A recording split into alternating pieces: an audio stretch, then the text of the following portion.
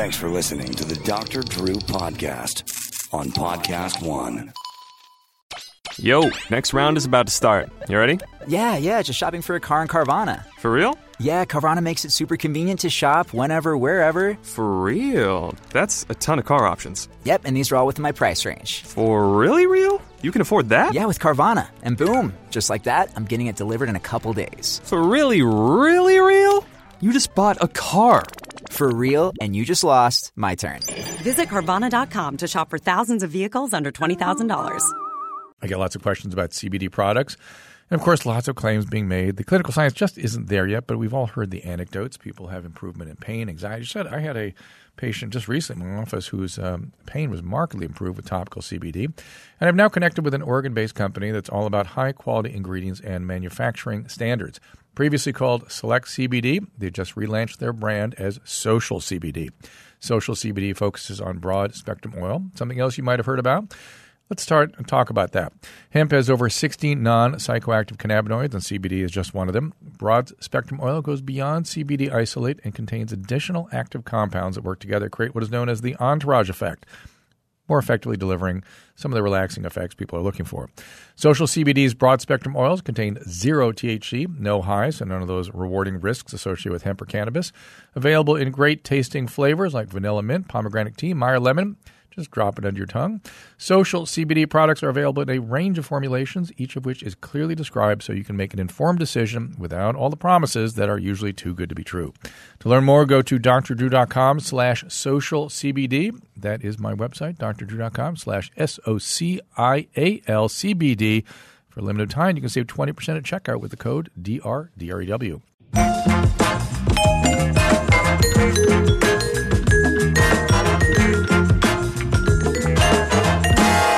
And welcome, everybody. Thank you all for being here. We appreciate it. Don't forget to keep the wind in the sails of the various ships we're trying to keep afloat here. You can find everything on the banner at the YouTube channel, Dr. Drew YouTube channel, Facebook.com/Dr. Drew, Periscope, and on Mixer.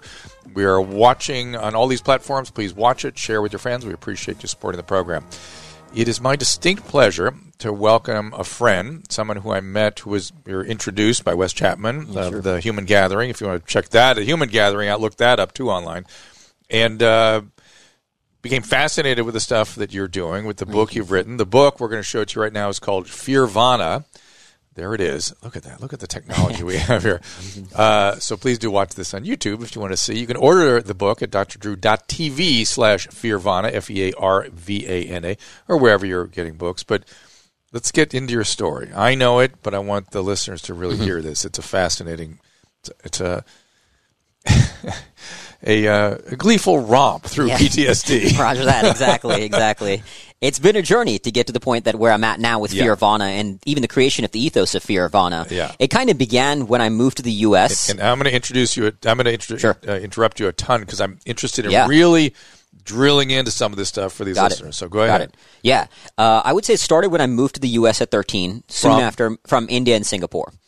And soon after moving, why all that movement? My dad's job. He moved with 3M, so we traveled a lot. And did you have to learn different languages wherever you went? No, I'm terrible at Hindi, so thankfully stuck with English. Okay, the whole time. Yeah.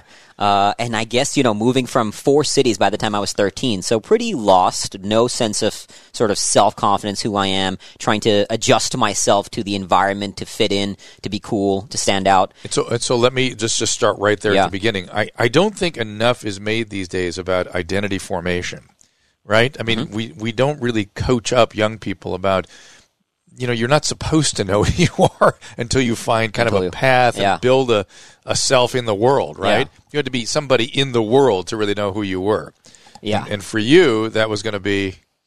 Initially, it was finding myself through drugs and lots of alcohol. I was a drug addict. That was a drug addict. Did you want to be the guy that did more drugs than anybody else? More than everybody else. And sold? Did you traffic? Did not sell, no. You just wanted to be the drug addict. Me and one other guy were the first one in my group to start going into harder drugs. He's no longer alive today. He OD'd. I was the guy finding the way to do the most extreme things. I still have scars on my arm from cutting myself. I have this burn on my arm from burning myself.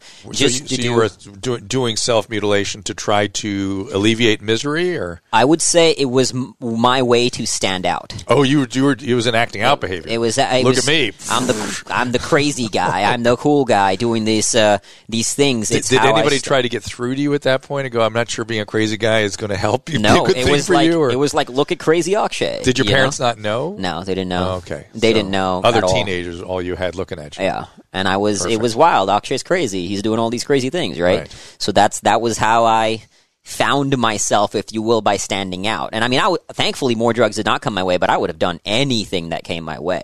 Anything. Do you think you were depressed or trying to regulate some emotions? Or? No, not depressed. I had a great childhood. Fantastic parents. Could not have asked for better parents. So you're put me just in good schools. Straight up drug addict. Straight up drug addict. Exactly. Exactly. Found that. I always think that and again, I don't blame my friends because I can take responsibility for my behavior now, Sure, but ultimately a kid is very much at the effect of their environment. Of course. Right? And so. But some kids are affected certain ways. Exactly. You were somehow set up for it. There's a lot of things about you that are unique and interesting, and they don't know yet. Our listeners don't know yet what I'm talking about. So I'm going to drill all that. So go ahead, keep going. Yeah, so got down this path for about a year and a half. And the trigger point, the trigger that transformed my life was watching the movie Black Hawk Down. Okay. That movie planted a seed that forever changed my life. Which was the idea of sacrificing one's life for something greater than yourself. Have you seen the movie? Oh, yeah. It's a war movie, true story. And a lot of it is sacrificing on behalf of immediate peers, too. Exactly. For your people. Did you play football or anything? Did you ever get that experience any other way? No. When I was, much younger, before moving to Austin, I used to run a lot, play a lot downstairs. Like, out in the building, we used to play But not scary soccer. sports where you were laying yourself out for your team. Exactly. And how old were you when you saw that film? About 16 or 17. Right, and now it's on. Now military. So watch that movie, planted the seed, because in the movie there's those two guys who sacrificed their lives. They received the Medal of Honor, highest award for valor in the U.S. military, but they both died, and they received it posthumously, and the guy they died protecting is still alive today, Michael Durant. Wow. And that triggered something in me. How did you reconcile doing that and doing drugs? It was after that movie. I mean, literally right after that movie. I still remember to this day dropping my friend Luis up at his house. He had the book Black Hawk Down. I borrowed the book from him. Started reading book after book after book then on military and life on combat, and that was it. Almost overnight, just stopped. So already you were a person of extremes. Exactly. Okay, which is good. Very much. I mean, you can have some liabilities with it, but good. So you're going full bore towards military. Full board. It took me a long time to get in because I have a blood disorder. So 2 doctors told me that boot camp would kill me because of this blood disorder. So I had to and I'm flat-footed. So I had many disqualifying medical conditions. You have von Willebrand's or something? Is thalassemia. Right? Oh, you have thalassemia. Why would that? Bad? Like beta thalassemia? Yeah. And so they said that you know what because your hemoglobin is chronic, probably 11 and a half? 11, yeah. So they said that was just low enough. Yeah. That right. The intense training would well, kill not me. only that, if you had bleeding, you'd be gone before they could stabilize the bleeding. Yeah. So I had to sort of go. I went to a third doctor. He finally gave me the letter of approval, took that to the Marines, and had to get medical waivers. There's got to be lots of people with thalassemia in the Marines. There has to be. I think that if it wasn't post 9/11, they probably wouldn't have let me in. Oh, interesting. Because I not only have thalassemia, flat feet, mild scoliosis, so multiple genetic defects, You're if just you will. A mess. Exactly, a giant mess. Giant mess. But you get in. But I get in, and I mean, and joining the Marines was, I started to embrace the suffering, because obviously boot camp is hard. You struggle. I wasn't extremely fit back then, like I am now, but I suffered. So you were the opposite, if I read your book correctly. Yeah, I mean, I just come out of a pretty, doing a lot of drugs and stuff, so I wasn't exactly in great shape. Right. But mentally, I thrived in it. Not only thrived, I graduated infantry school as the honor graduate in my platoon. It's so funny. I was I had loving a similar experience with medical training where I jumped all the way in. Like, it's a weird thing when there's a punishing training and you lean into it because it's intense then. Yeah. And for me, one of the side effects of being in so intensely, I can remember almost every day to this day. I can certainly tell you what I was doing every couple of weeks. Anything like that for you in the training process? Yeah, it's there's definitely little things that stand out, and then otherwise a blur fall of it. But little great story. I mean, it's Marine Corps boot camp. You're inevitably going to have great stories. Yeah, inevitably. Yeah. So you bought in, and then you went overseas. And then it was about 3 years after I finished infantry school that I finally than to Iraq. I was volunteering every chance I could get. What were you doing in the meantime? I was in undergrad, so in the reserves, and I kind of started to look for other ways to test myself. So I went like mountain climbing in Alaska, in the Himalayas, cave diving, skydiving, ice climbing, rock climbing. So your drug addiction shifted to this. Exactly. Seeking a high elsewhere. Doing the same kind of thing for you, but in a productive way. In a productive way, exactly. Got it. But at the time, I'm volunteering to go to Iraq every chance I could get. I wanted to go. Where'd you go to undergraduate? Southwestern University, just north of Boston. Yeah. And so twice the Marines told me I'm going to Iraq. Last minute, they canceled it. And so finally, in 2007, I got my opportunity, if you will, to go. I was an infantry non-commissioned officer, so we were, out the wire pretty much most of those days, 7 days a week out the wire in Iraq. What does that mean? Like out the base. We had a little FOB, a forward operating base, in the Iraqi desert, in this place called K3, and going out on various missions, doing multiple different roles out there. But like one of my jobs, for example, was to walk in front of our vehicle convoys, looking for IEDs or bombs before they could. So make sure you stepped on it before the vehicle did. Better this guy than somebody else, right? Wow. And did you volunteer for those kinds of positions? I did not, but I did not have a problem doing it either. I went out there with admittedly naive and arguably suicidal. I wouldn't say suicidal, but I went out there not expecting to come back. I went out there that I could not have cared less whether I came back or not. I'd had no plans when I came back because I'm like, what am I going to do now with my life? And the reason being is because, as I said, I was volunteering every chance I could get to go to Iraq when I came in my unit, and I was volunteering with a buddy of mine, this guy Corporal Jacob Neal, and we became close in the unit. Volunteered every chance we could get. Twice the Marines told us we're going. Last minute they canceled it, and we used to train together. So when we trained together, though, I would beat him by like maybe a few seconds on a run or a few points on a rifle range. And so we became very close. One summer while I was out vacationing in India, he finally found a unit to go with. And because he was a good Marine, he was promoted to corporal. And he was hit with an IED and he never came back. And so I always felt, and I get that you can't predict war rationally. I understood all this, but I always felt like I felt like I had no right to be off vacationing. I should have gone with him, and I should have gotten that promotion. And it should have been me. You should have been hit with the IED. I should have been hit. So now, was there an intention to protect other soldiers? Yeah, okay. And admittedly naive one. Now, this is very emotional for you. Yeah, you're choking on it right now. Yeah, I mean, you still think about it. I mean, I still remember while he was in training, he would call me and he would just give me talk a lot of trash that I'm not there with him. I was dating a girl at the time, and I still remember once he called me and I was standing next to my girlfriend at the time, and I didn't want to answer the phone because I knew he'd just mess with me. He was calling you from Iraq? While he was in training on the work up to Iraq. Yeah. And I saw Neil on my phone and I never answered it. And never got to speak to him. Don't do that to yourself. Yeah. I mean, how old were you at that point? What was I? When he was there, 2007, so 22? Yeah, come on. Yeah. Come on, don't play that game with yourself. I know. You're okay. Any 22-year-old would have done the same thing. Whatever, yeah. All right, so you go, and what was that? You did a couple tours, didn't you? One tour. And what was that experience like? It wasn't the Wild Wild West. We weren't getting firefights all the time. Our biggest threat was IEDs. And so part of me was disappointed that we weren't getting in firefights all the time. I mean, I remember rereading my journal after Iraq, and admittedly, it shocked me reading it literally a few months ago. In one part of my journal, I wrote that I'm just hope we get hit with an IED today. Not because I want anybody else to get killed, but I was just looking for action, waiting for something. I mean, we would have rounds go off on bases, but just the nature of the war, if you're driving through a city and rounds go off from X place, you're not going to engage because it's civilians. So the ROEs, so we had stuff like that happen. A vehicle in our company did get hit with an IED. Thankfully, nobody got killed, but it was a vehicle. So it wasn't, but it wasn't the war like I wanted to be. Wasn't Black Hawk Down. Exactly. And so I was angry. I was angry about my experience at war, and I came back feeling unfulfilled. That I didn't get to, and I get that this kind of sounds crazy. It's not that I'm like war junkie, if you will, but I felt like I did not get to experience the intensity of that in the level that I wanted to.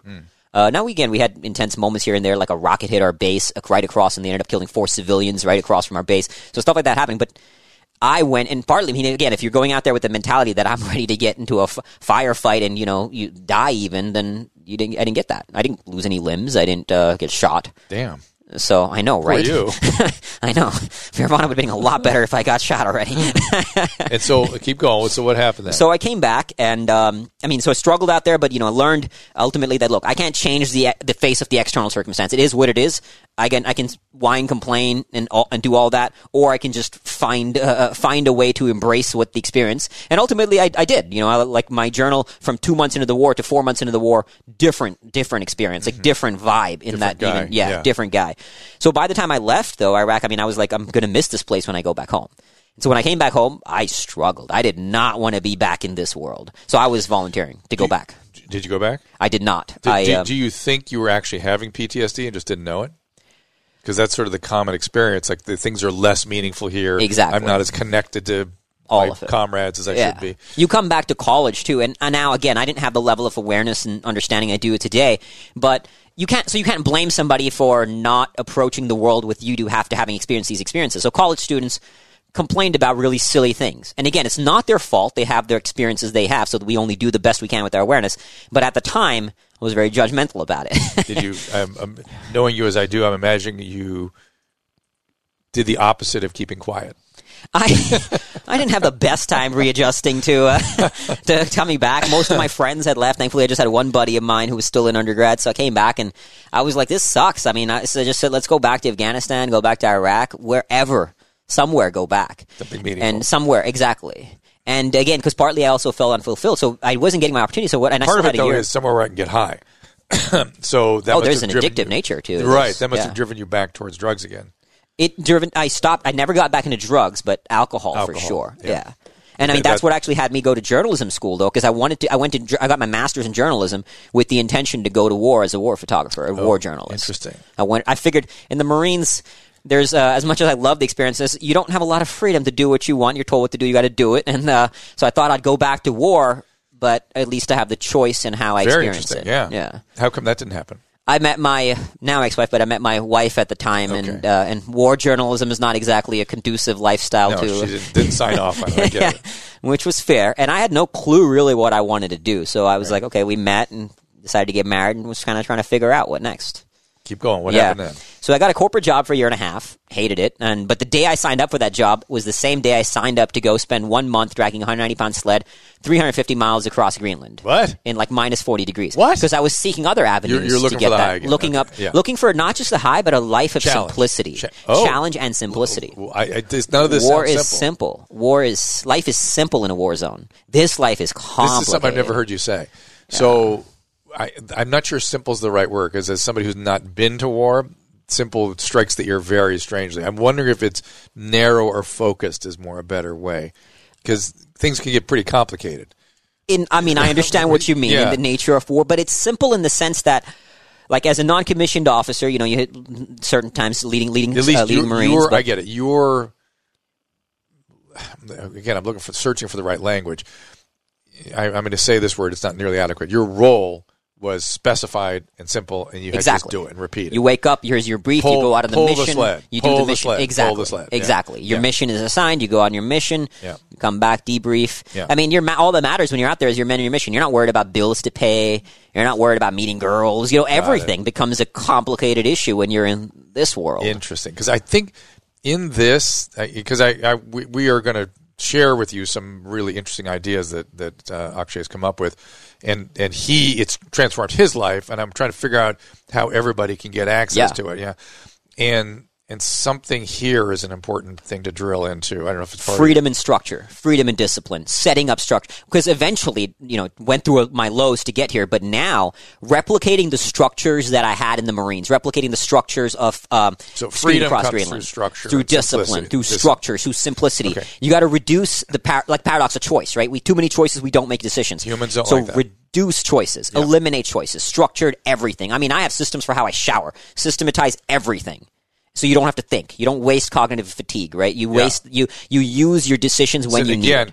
there's so many different kinds of people out there. For me, when you say that, I immediately get a zing of dopamine, like, oh, perfect, awesome. Reward. But a lot of people will get repelled by that too. Yeah. It's really interesting. Okay, so keep going. So now we're married and we're corporate job for a year and a half. Quit had that job, hated it, quit. But I knew I would quit to go ski across ice cap. Loved that, right? But ultimately, what I was doing was running away from myself. So I come back from that. Now I'm starting my own business, building my business, which is life coaching initially, just one-on-one coaching. Because I got into how did you figure you could do that? So I got into the personal development realm because through the Marines and then seeking out my, sort of worthy challenges in outdoors, again, skydiving, rock climbing, and all that, I got into studying the ideas of mastery, of growth. So I started reading books on that. So when I had the corporate job on the side, I was also getting trained as a life coach because I didn't really know what I wanted to do. So I was like, what can I do? So personal growth appealed to me. And in terms of helping other people, how did that occur to you?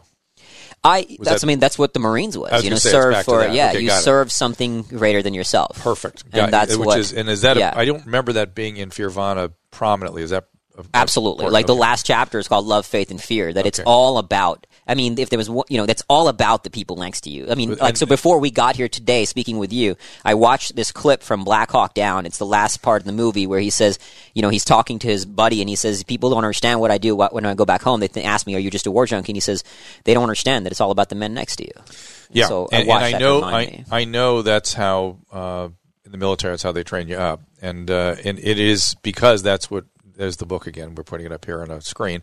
It's what humans need for meaning and for purpose and for and it when we're trying to get people to get sober, we're always trying to get them to be of service. And the other thing that's interesting to me is that a lot of people today I think understand that service is an important thing, but they all want to run ladle soup at a soup kitchen, which is great. I don't want to take that away, but there's a missing piece, two missing pieces according to Aristotle, which is skill and wisdom.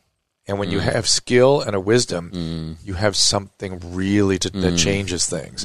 And that's so. And when you go give whatever, you can substantively make a difference because you've got a skill set to bring to bear, and you give it away. You give it, And so you had an instinct on that to develop that skill. Develop that. So now keep going. So now life coaching. So now without the external job, without skiing across ice caps, now building a business, entrepreneurship, there's no structure imposed upon you. So without external structure, you start running. Perfect. Without external structure, the demons rise up. You do everything possible to run away from them. So the drinking starts. Now, when you say demons rise up, are you having other emotional things going on? Not consciously. So what started to things got what was happening was I was struggling physically and sexually with my wife, and it wasn't a physical issue. It was a psychological intimacy problem. Yeah, all of it. Just struggled with that, and so. Things were getting gradually worse and worse until, I was building the business of being able to help people, but, so I was doing okay. Like I was, if you want to call it like a functioning alcoholic, right? Like I was still running, like I would still run a marathon here and there. I was still building a business. So in many external circumstances, life looked good. I was doing great, but weekends roll around and I wasn't at the time one of those drinking every day, but when I did drink, I drank hard. Heavy. And then eventually 2 days became 3. 3 became 4. And it was starting to get to the point where, I got to a point in my life where I would drink almost a liter of vodka a day. Just drink till I pass out, wake up and drink again. And this would go on for 5 to 7 days till my body just could not. Sometimes the only reason I didn't die from alcohol poisoning is because at least I was doing everything else right in terms of eating and exercising. So I was navigating. Was some of this running away from the loss of your buddy that went to Iraq ahead of you? All of it. I felt like, why do I deserve to be alive? So survivor's guilt was a big thing here. Mm-hmm. Survivor's guilt, thrill-seeking, guilt of plain old. I didn't suffer enough in the war. What right do I have to come back here? Do people call you a masochist? Very much so with the things that I do, because this is, as we know, there's a lot more since. Yes, so keep going. Yeah, but I do get that. So eventually, I hit this point where after like 5 days of binge drinking, I wake up and there's this empty liter of vodka on the ground, and I just thought to myself, this pattern of drinking and sobering up would never end. So I was about to walk over to the kitchen, pick up a knife, and slit my wrists. And that was, rock bottom. And it shocked me that, I'd been going through some dark stuff, but I'd never thought about actually, like, legitimately taking my own life. You had a plan. Yeah. You thought it through to the point where we got a plan. That was, and that shocked me. Yeah. That was the trigger that, it didn't overnight everything change, but that was the trigger that started the climb back up. It changes the direction. Exactly. Yeah. Started the climb back up. So that's when I started reading. I mean, at this point, I was seeing a therapist, but as you know, like, it wasn't helping too much. So I started reading books on psychology, neuroscience, spirituality. I mean, devouring books. I must have read without a doubt, over 100 books. Devouring books to understand the nature of trauma, the nature of my brain, what's going on here. And through this process, I started healing myself and figuring out developing a different relationship to my post-traumatic stress, because post-traumatic stress is not post-traumatic stress disorder. There's a distinction, and developing the relationship, and that's what led me to this ethos of Fearvana. Which in short is that suffering is an access point to bliss. You find it's these two seemingly contradictory ideas, right? Fear and nirvana that are often expressed as polar opposites, but they're not. They're complementary, that through suffering, and at the highest level suffering, at a meta level, but fear, stress, anxiety. I mean, all these emotions, these experiences, when you say these words, people don't think of them as positive words, right? Fear, stress, anxiety, guilt, sadness, suffering, pain. Nobody says positive. They think negative. Well, I actually think that there is a ready acceptance today based on the discussion about the sort of so-called snowflakes out there, that we're not doing anybody any favors by not challenging them. And that really somebody asked me the other day, she was asking about how I did some of the things I did, and I went, I don't really know. And I started thinking about it. I thought, well, it was this training. It was this medical training where I really leaned into it, and I was miserable, but I was excited and I was into it. But it was that extreme adversity, that built resilience and the ability to think on my feet and in horrible situations and all these things that I really rely on to this day. They were not about sitting quietly and meditating. Nothing against that, good things, but that we don't challenge ourselves. And you're all about that. Yeah, it's one of the biggest mistakes I see parents make with kids is trying to overprotect them, and you're not helping them; you're hurting them. We say failure is a gift, is Without what I say. And so your life has been an example of that. So this is one of the things I wanted to drill in today. So it doesn't surprise me you found that as an asset, because it was just an asset you had. Yeah, but it is an asset you could share with other people. Yeah, because a lot of the people don't do it naturally; they avoid it too. They avoid suffering well. Hold the T-shirt out. Get a picture of that shirt if you can, Caleb. Not me. There it is. Let's sit up a little bit, a little higher. There we go. Suffer well. It's the shirt, which sounds almost monastic. I mean, it sounds like some religious cult is gotten a hold of your head. But tell me more about what you mean by that word. Yeah, the ethos is that, look, one way or the other, you are going to suffer in life. And if you don't seek out what I call a worthy struggle will find you anyway. How do you not get overcome or shattered by it? How does it not roll over you? How do you keep in a engagement with it to win? So I think there's two kinds of suffering. There's the one that's suffering that life throws at you. There's the other that you're seeking a suffering. Or that we do to ourselves. That we're choosing. Like if I'm running a marathon, or I run ultra marathons today. When I'm 50 miles into a run, I'm seeking that suffering. A little bit of a different beast. So I do a regular podcast with Adam Carolla, Adam and Dr. Drew Show. You guys can find it at my website. But he's always talking about taking cold showers or jumping in cold pools. Exactly. And just because, A, forcing yourself to do it, B, tolerating it, and C, sort of managing whatever comes with it. Falling in love with because when you train, it's like anything. If you train, when you work out, your muscles get stronger. If you train your mind and your spirit in the experience of suffering, it teaches you to handle suffering when life hits you. What's that guy's name that swims under the ice caps? Wim Hof. Yeah. That doesn't remind you of his stuff? Yeah, absolutely. And so he's been on to it too. He's just about the cold, but he's the same kind of idea though, right? Same thing. So, I seek it out in multiple forms to embrace it physically, spiritually. I run ultra marathons today, so 50 miles, 60 miles. Recently, I ran 80 miles around a 0.2 mile loop. And you're not a runner. I'm not a great runner by any stretch. As I mentioned, scoliosis, flat feet, blood disorder, this, that, and the other thing.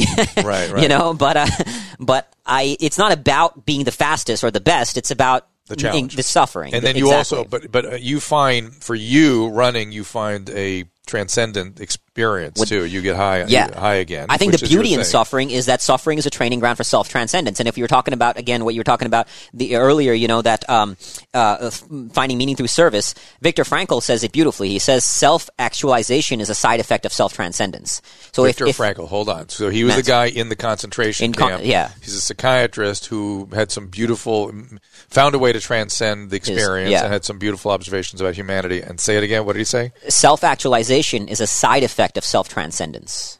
Getting out of yourself. Exactly. Yeah, transcending yourself. Yeah, that makes sense. So suffering all these principles, is training by the way, ground. These principles, I'm sure you agree with me, they're in mutual aid societies, in 12-step, in most religious practices. All the same stuff's around us. Yeah. This is not, but you've discovered a way to drill into it. To frame it in the way to reframe the paradigm through which we view suffering of pain or fear of any kind. Yeah. I mean, there's so many people out there who say things like, be fearless. We live in a world that says stress is the bad guy. Eliminate stress. How to manage stress. We attach words like disorder to stress and anxiety. That's the problem. That's the fundamental problem. Listen, we have lost track of even the good life, right? Because we've gotten confused about happiness, right? We don't even know what we're talking about anymore with that. What does that mean? Yeah, and I've always made the point that it's not euphoria and it's not what we call hedonic happiness that's important, because heroin will give you that, guys. Mm-hmm. But it's eudaimonic happiness, which is about service and giving back and leading a certain kind of life. But then we get confused. What's a good life? I don't care no matter what your religious orientation is, you'll understand what I'm about to say. I'm not sure Jesus was happy, but he led a good life.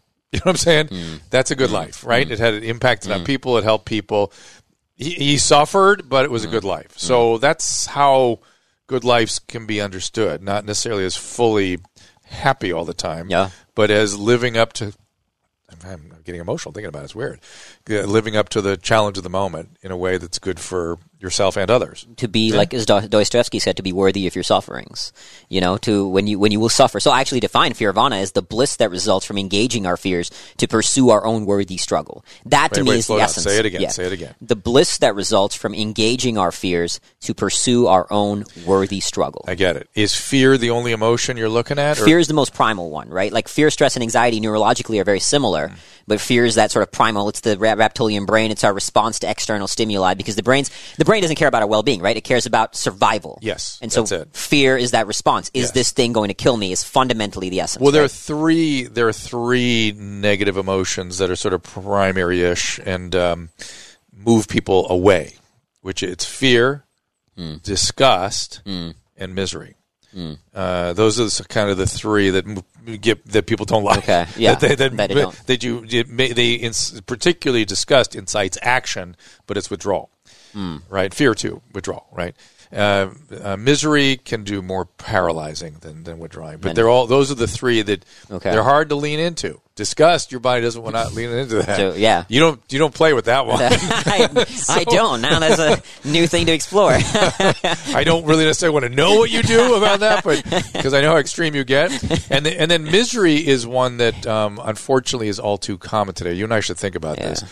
And I would argue misery is the one I'm probably dealing with more than anywhere. It's I've been thinking a lot about your stuff, and I love the way you framed everything, and I think it's going to make a lot of difference for a lot of people. And before we go to calls, which we're going to do soon, I want you to talk about what's coming. Can you? About your platforms and stuff? What I want to build. Yeah. But misery is the one I get stuck with a lot, and it's other people that get people through misery. It's a part of the brain called the insular cortex, where misery is sort of experienced. And it's that you have a little homunculus there too, just the way you have homunculi that do sensory and motor. We have a homunculus within this temporal parietal thing that essentially is a landscape of our feeling states. Like what do we feel in our body and stuff like that. And it also is responsible for misery, we think. And that seems to be something that people can't tolerate without another person. So kind of give some thought to that. Yeah, I think that it's a good way to build a muscle of misery, but you don't need. I think sometimes we got to be careful that a community or support is not a band-aid for solitude. Because ultimately we are all alone, right? You could be around people. I mean, we all know people could be around everybody and still feel alone. Yeah. So I think mastering solitude, which as you know, I did in a fairly extreme way. I spent 7 days in pitch darkness, isolation, and silence. Nobody, just in dark room, can't see anything, can't see your hand in front of you. Did you eat while you were there? Yeah, so they had smoothies. They bring it in, they ring a little bell, and then they leave, and you kind of But there was no human interaction. They bring it to the hallway. Even the hallway is dark, though. So the reason I did that was because I wanted to face solitude. I wanted to face stillness. And when you shut off your visual sense, you have nowhere external to go. So without external stimuli to attach consciousness to, you're forced to go within, which is obviously a very challenging journey. But we live in a world that's running away from those spaces. We're trying to fill those spaces in some way. And sometimes even the positive things we do, like what I did, skiing across ice cap, better than doing drugs and alcohol. But what I was doing was Still just filling. running away. That's right, exactly. still filling. You got to go into those spaces and be with those spaces. Right. Was that painful for you? Oh, it was brutal. I mean, you're sitting 7 days in darkness. So that's the misery thing. Yeah. Right? So you leaned into the misery that way. Misery. And so, I mean, running is one avenue, spending 7 days in darkness. And the fine line, which I'm constantly navigating, is the farther you go, you got to be careful that you don't become consumed with darkness.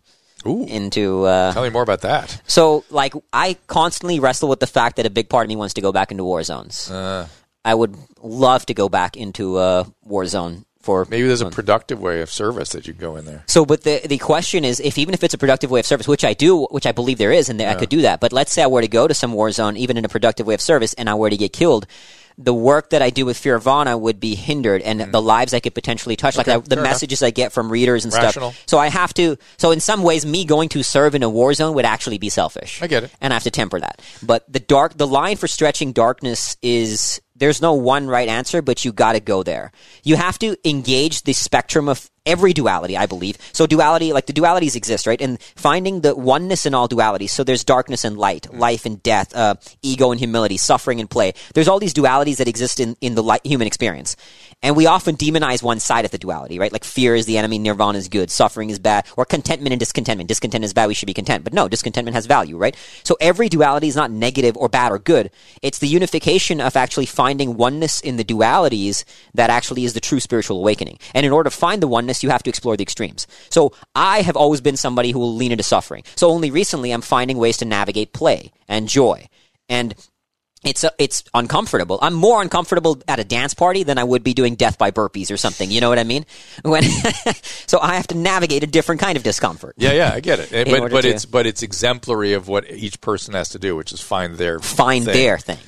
So in darkness, tell us how the platforms can help people do that. What do you want to do? So what I want to do now with the Fearvana world that I'm building is create a series of products and services in multiple verticals to essentially help people develop a positive relationship to suffering, which I've come to learn is the most important skill to master in order to live a more meaningful and fulfilling life.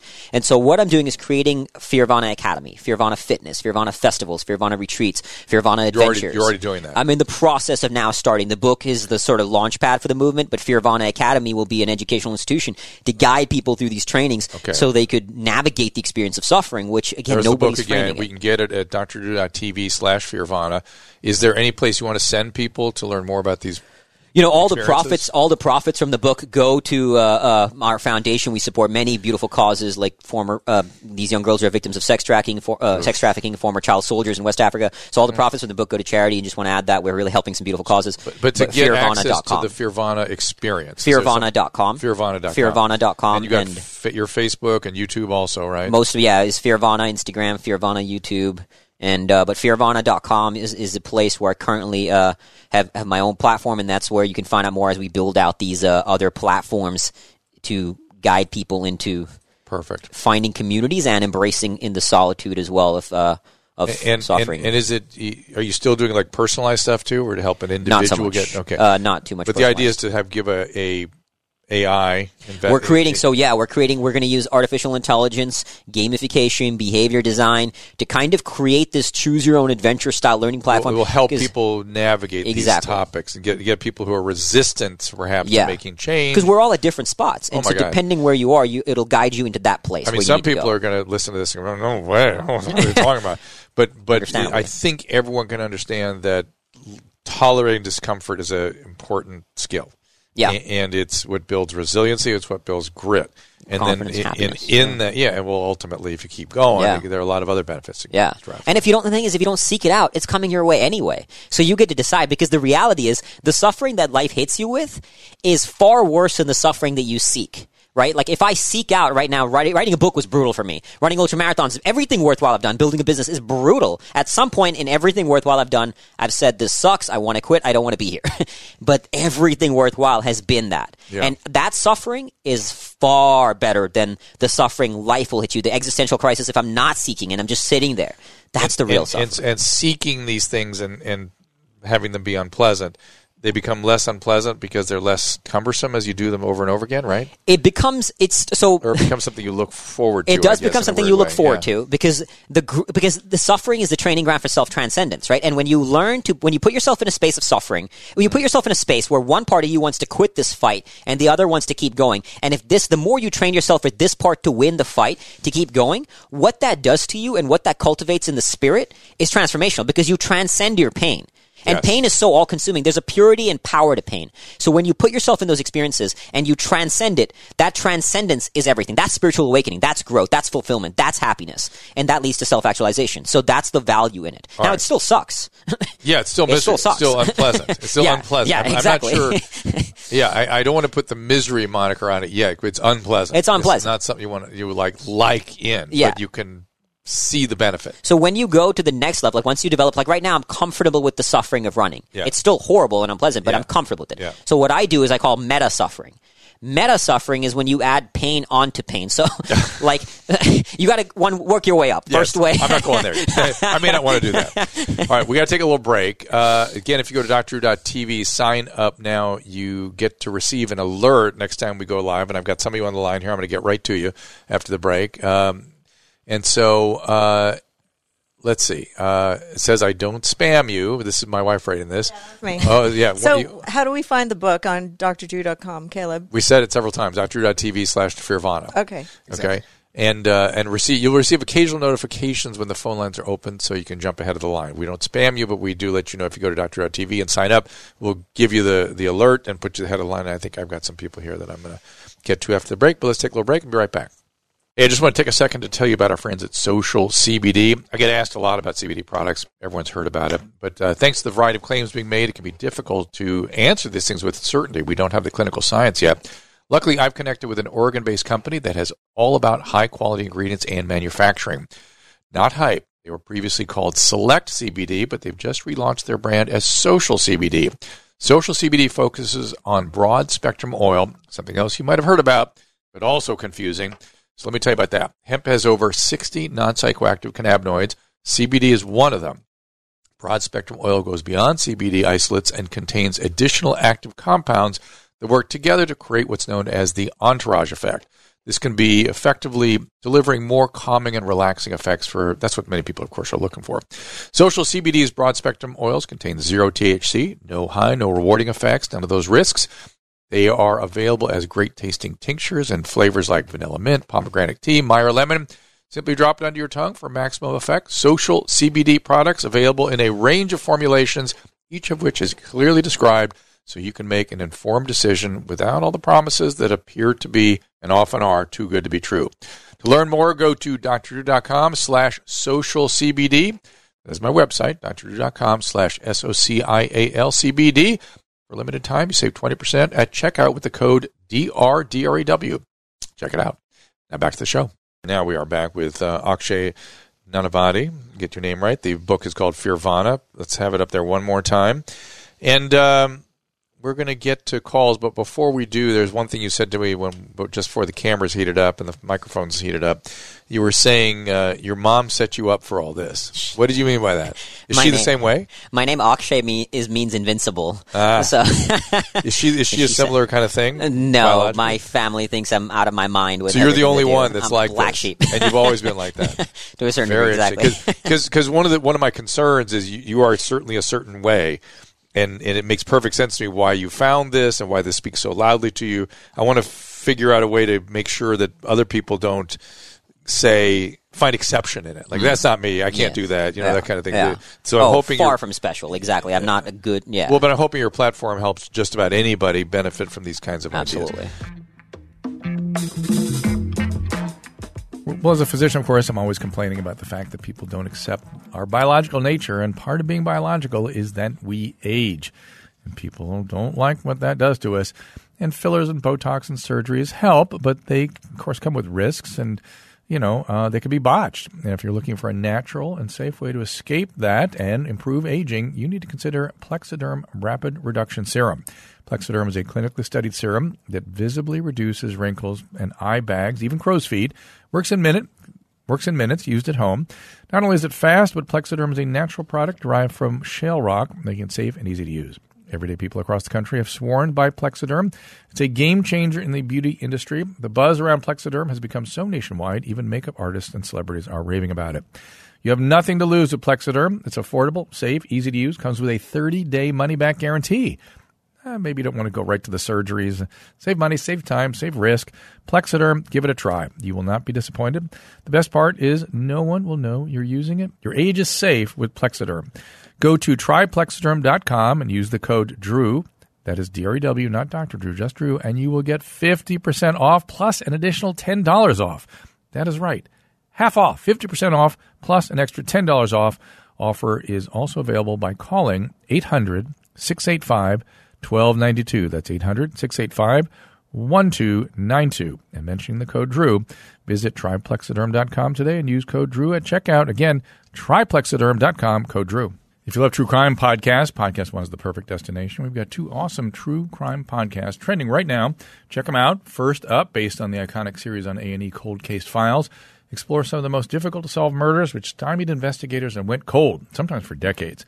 Next up, Copycat Killers, the latest podcast from Reels and Podcast One.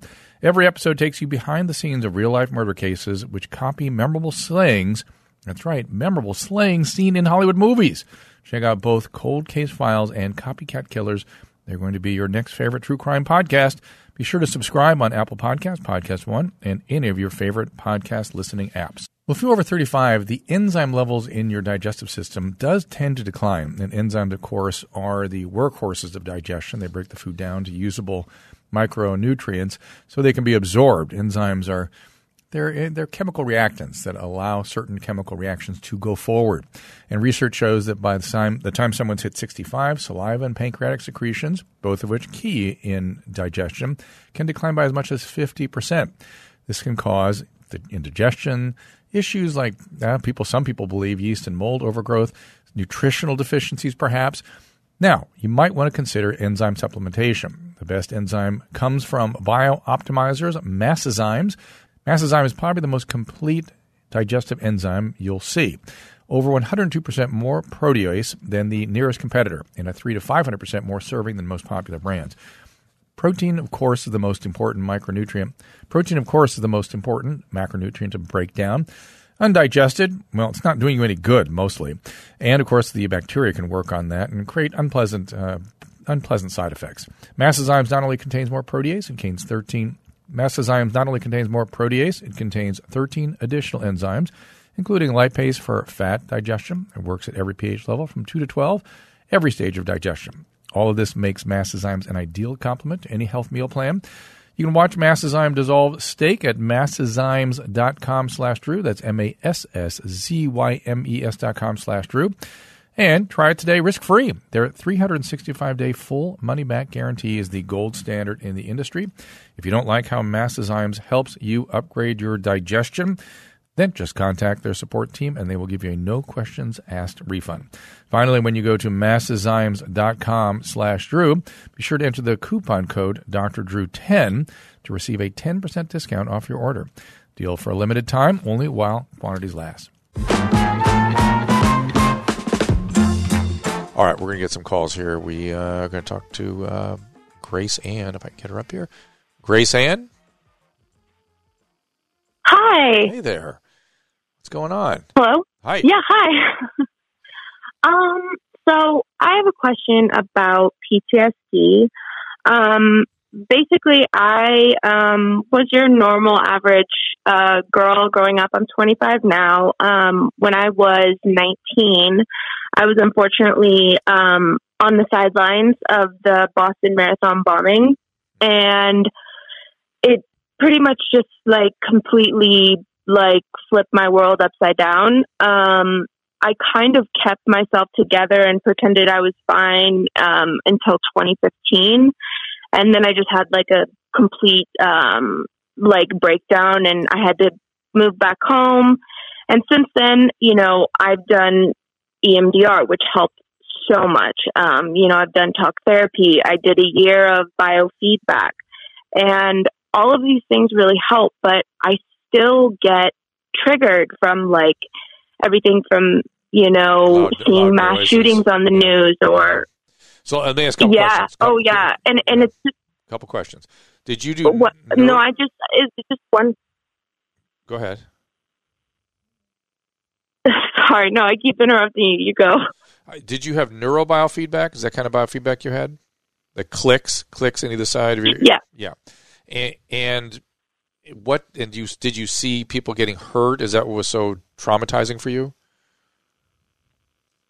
Yeah. So I didn't actually remember all of the things I saw that day because I think my brain blocked it until I did EMDR. And I wasn't physically hurt. No.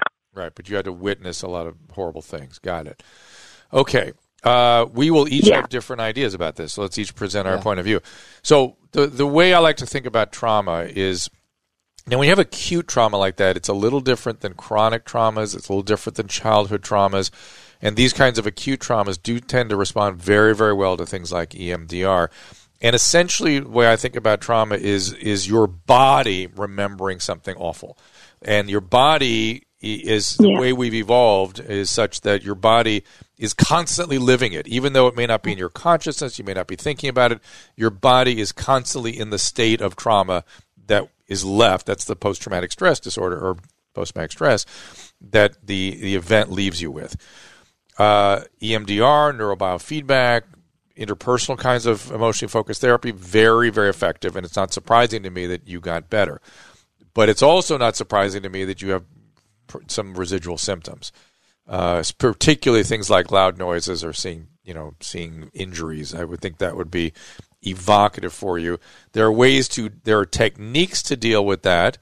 Did you discuss any of this leftover symptomatology with your EMDR specialist? Yeah, definitely.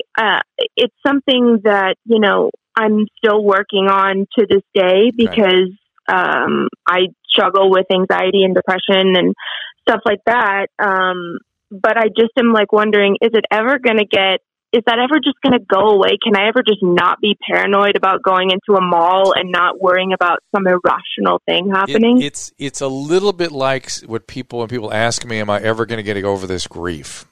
And what I see, what I find with people with these major of life events is they don't go away. They just it's something you coexist with, and they don't bother you so much. Does that make sense?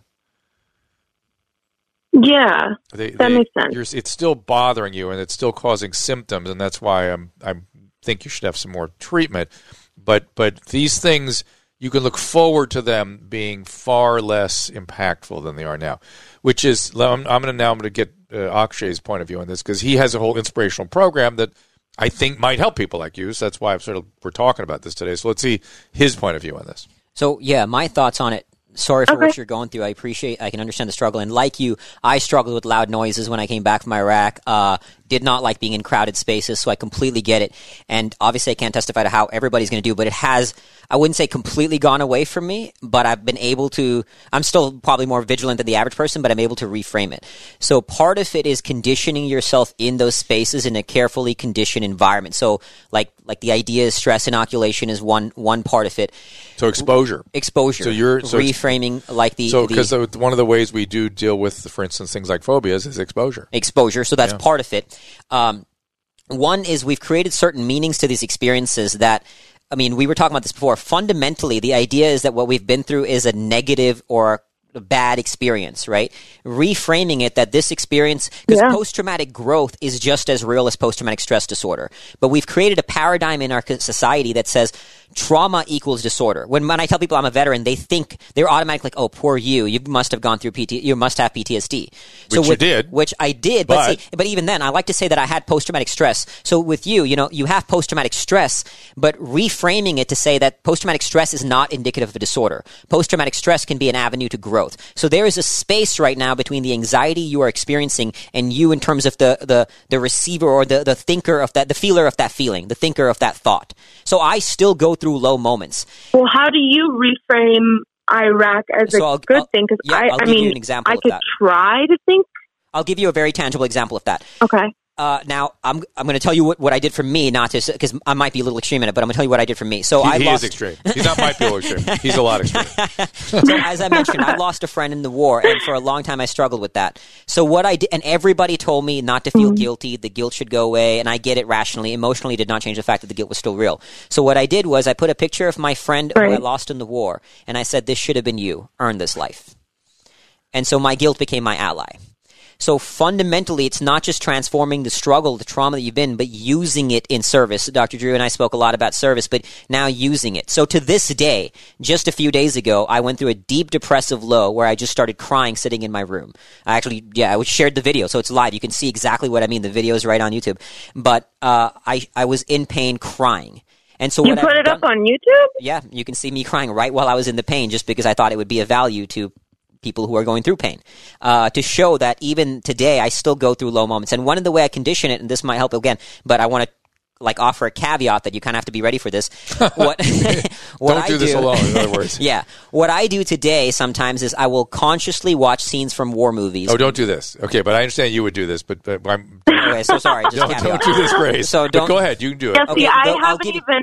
So I'll let me temper this, but let me put it this way. If you were to go down that kind of a path, you would have to do it with somebody who did it in tolerable doses for you to work your way up to this path. Yeah, but this is you. This is you, how you did. So maybe even before going down that road, fundamentally, right now you have become attached, which I went through myself. There's a self-identity to the anxiety. This is me. I have post-traumatic stress disorder, and recognizing, and this is where things like meditation help build a space. Like this is everything. You are not your thoughts, your feelings, or your experiences. You are the thinker of your thoughts, the feeler of your feelings, and the experiencer of your experiences. There's a space between the isness of what is. But then when my body reacts in a different way, that's the part that sucks. It's like, I do not enjoy these thoughts. I understand. But then my body is doing something different.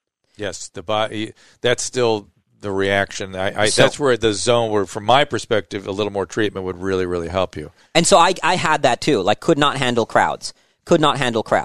My body would visceral reaction when loud noises happen. It's like anxiety at a very high level. Let me suggest something that actually has he inserted in there, but I think might be the thing for you, which is getting out of yourself by helping other people. So some other means of service where you are doing something. Maybe other people have been injured or something where you're taking care of or offering some service.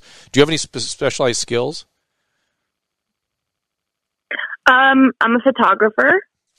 Maybe you could. So that's a specialized skill. Yeah, maybe you could think of some creative way of doing things for people, or helping people with really serious challenges with photography. Something that in that zone. That's a very safe thing to be doing, and it really, as we were talking earlier, it really helps people make sense of and diminish the impact of the suffering of things like this. Recognizing and reframing the experience. That's a really good idea.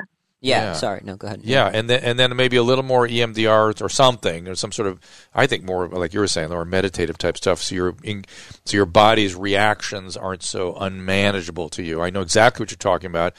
You go into sort of fight or flight or freeze, or you're all over the place. That can be managed with mindfulness and service is sort of the things that are really safe to do with these kinds of symptoms. I actually worked with a veteran friend of mine who was struggling with severe anger issues after the war. Every time something like little things would trigger him and get severely angry. Now, he was told that anger is a choice just to stop being angry. And when I told him anger is not a choice, right now you don't control the reaction of a loud noise, the anxiety. These are normal human responses to an experience that you've been through. Yeah. So accepting that there's an isness to this without judging it, right? Okay, so what I had with worked as a veteran is stop thinking anger is a choice right now. And neuroscience and spirituality have both shown we don't control what first shows up in our brain. So acknowledging that this thing is there, let me pause. Let me notice the anger, not try to get rid of it, not try to fight it, not try to judge it, not try to demonize it. That's basic mindfulness. Exactly. Yeah. And then notice it. But it's so uncomfy. It will be uncomfortable. It will be uncomfortable. That part you can't make a little right. But if you're being of service to other people, you will find meaning and something special in this, having had this. this horrible thing happened. It doesn't have to remain a horrible thing. Somehow that experience will be. But won't that be just a distraction from actually feeling the uncomfiness? No. Let me put it this way: if you find something creative of service that you can really do that really is meaningful for other people, you will one day, believe it or not, have some gratitude for this experience. Yeah. You won't like it, but you'll have gratitude Absolutely. that it gave you this opportunity to come up with something creative that is meaningful. Does that make sense? It's hard. You still there? Yeah, that really does make sense. And you got to train in that discomfort. That's not going to go away. There's nothing I or anybody can say that it's going to make go away. Well, no, I mean, you two were very helpful today. I think I just get down on myself a lot because I was walking down the sidewalk with a friend that day, and when you look at our paths since it happened in 2013, he went on to go live in New York City. He got this big job, being L.A. Reid's assistant. He's just thriving, and I'm so happy for him. But it's you look at me, and it's okay, we literally were in step with each other. We saw the same things. Yeah. We, ran the same way. It was we experienced everything, and yet I'm back in Missouri. Well, but stop doing that to yourself. Yeah, stop. Your problem is not necessarily the anxiety. It's you have this judgment about yourself. But I'll even give her that. Listen, we're all biologically different. We all come to these events with different proclivities and predispositions. Yours was yours. Yeah. And you have to find a creative solution so one day there's some gratitude for this. I know it's there in you. I can feel you're not destroyed. You're still can do fine. So I'm going to let you go. And I know you're right. All right, we'll call us back someday and let us know what you're doing for people that are whatever your creative solution is. You'll find it. Okay. Oh, and by the way, turn to other people. Just like you're keep your jeans high and tight, Dr. Drew. Oh, yeah. That's from your mom's house. But turn to other people. Turn to other people for help. Don't be afraid to ask for help. I get that sense you're sort of afraid to do that. You should always be able to do that. Absolutely. Or here's a different kind of fear. This is closer to your mom's house and Dr. Drew After Dark. John, go ahead. Hey, Dr. Drew. Hey, John. I'm 21 years old, and basically have the inability to urinate in public. So he has pee shy. Fair, okay. And the thing about pee shy is it's kind of an autonomic thing. It's not something you really have. It's a visceral nervous system thing that makes it impossible to relax the bladder neck so you can void. And so how would you lean into that one? Yeah, it's kind of an interesting one. That is an interesting. Okay, so one part I would say is you can sort of slowly work your way with the public. Before you do it in a mass area, slowly work your way and condition being with the experience of that discomfort. The discomfort inherently is not going to. So again, you're saying something very important. So I agree. So find tolerable ways to baby steps and then expand it. To bear with the discomfort exactly you're feeling. So that's one thing. The other step is putting yourself, visualization is an incredibly powerful tool in the context of any kind of fear. So visualizing yourself in an experience and not feeling the discomfort. That's interesting. I visualize, for example, when I run, I visualize myself going through the horrible pain that I know will show up and rising above that pain. Game changer. Sports athletes use it all the time. So visualizing the experience of the pain, the discomfort, whatever it may be. And then the more you practice it consciously, the easier it'll get when you actually put yourself in those situations. But visualizing is one of the most powerful things you can do. And there's plenty of research to validate it. The best athletes in the world use it all the time for a reason. I'd say it is. I think those are good basic things he can do. Yeah. And then we got to wrap the show up in a second here, and I see other calls on the line. Please stand by. I'll try to get you guys shortly. Somebody is asking, and I won't have time to take her call, but I want to give you a chance to address the topic, which was, are there any specific things you have found are useful for people with sexual trauma in childhood? Because that's kind of a common thing these days, amazingly. Yeah. I have some friends I've worked with. There's some things that I won't share because I think they're just too extreme. Things you've asked them to do? Things, I can happily share. No. But did it work? It did. See, you have to be because you're with a physician, we can do no harm. So we have to be very careful with the things we recommend. So I'm going to let you do it. Go ahead. So I'll share what kinds of stuff have you used? Okay, so I'm going to offer a giant caveat. Well, maybe don't tell us the specifics, but give us it was literally one question I asked her, but it's jarring, and it's not recommended for everybody. So I have a friend who went through some serious stuff, childhood trauma. So you were working with her? We're working with her. So now I want to also add the caveat is she was ready to go to this space that I'm about to say. How did you get her there?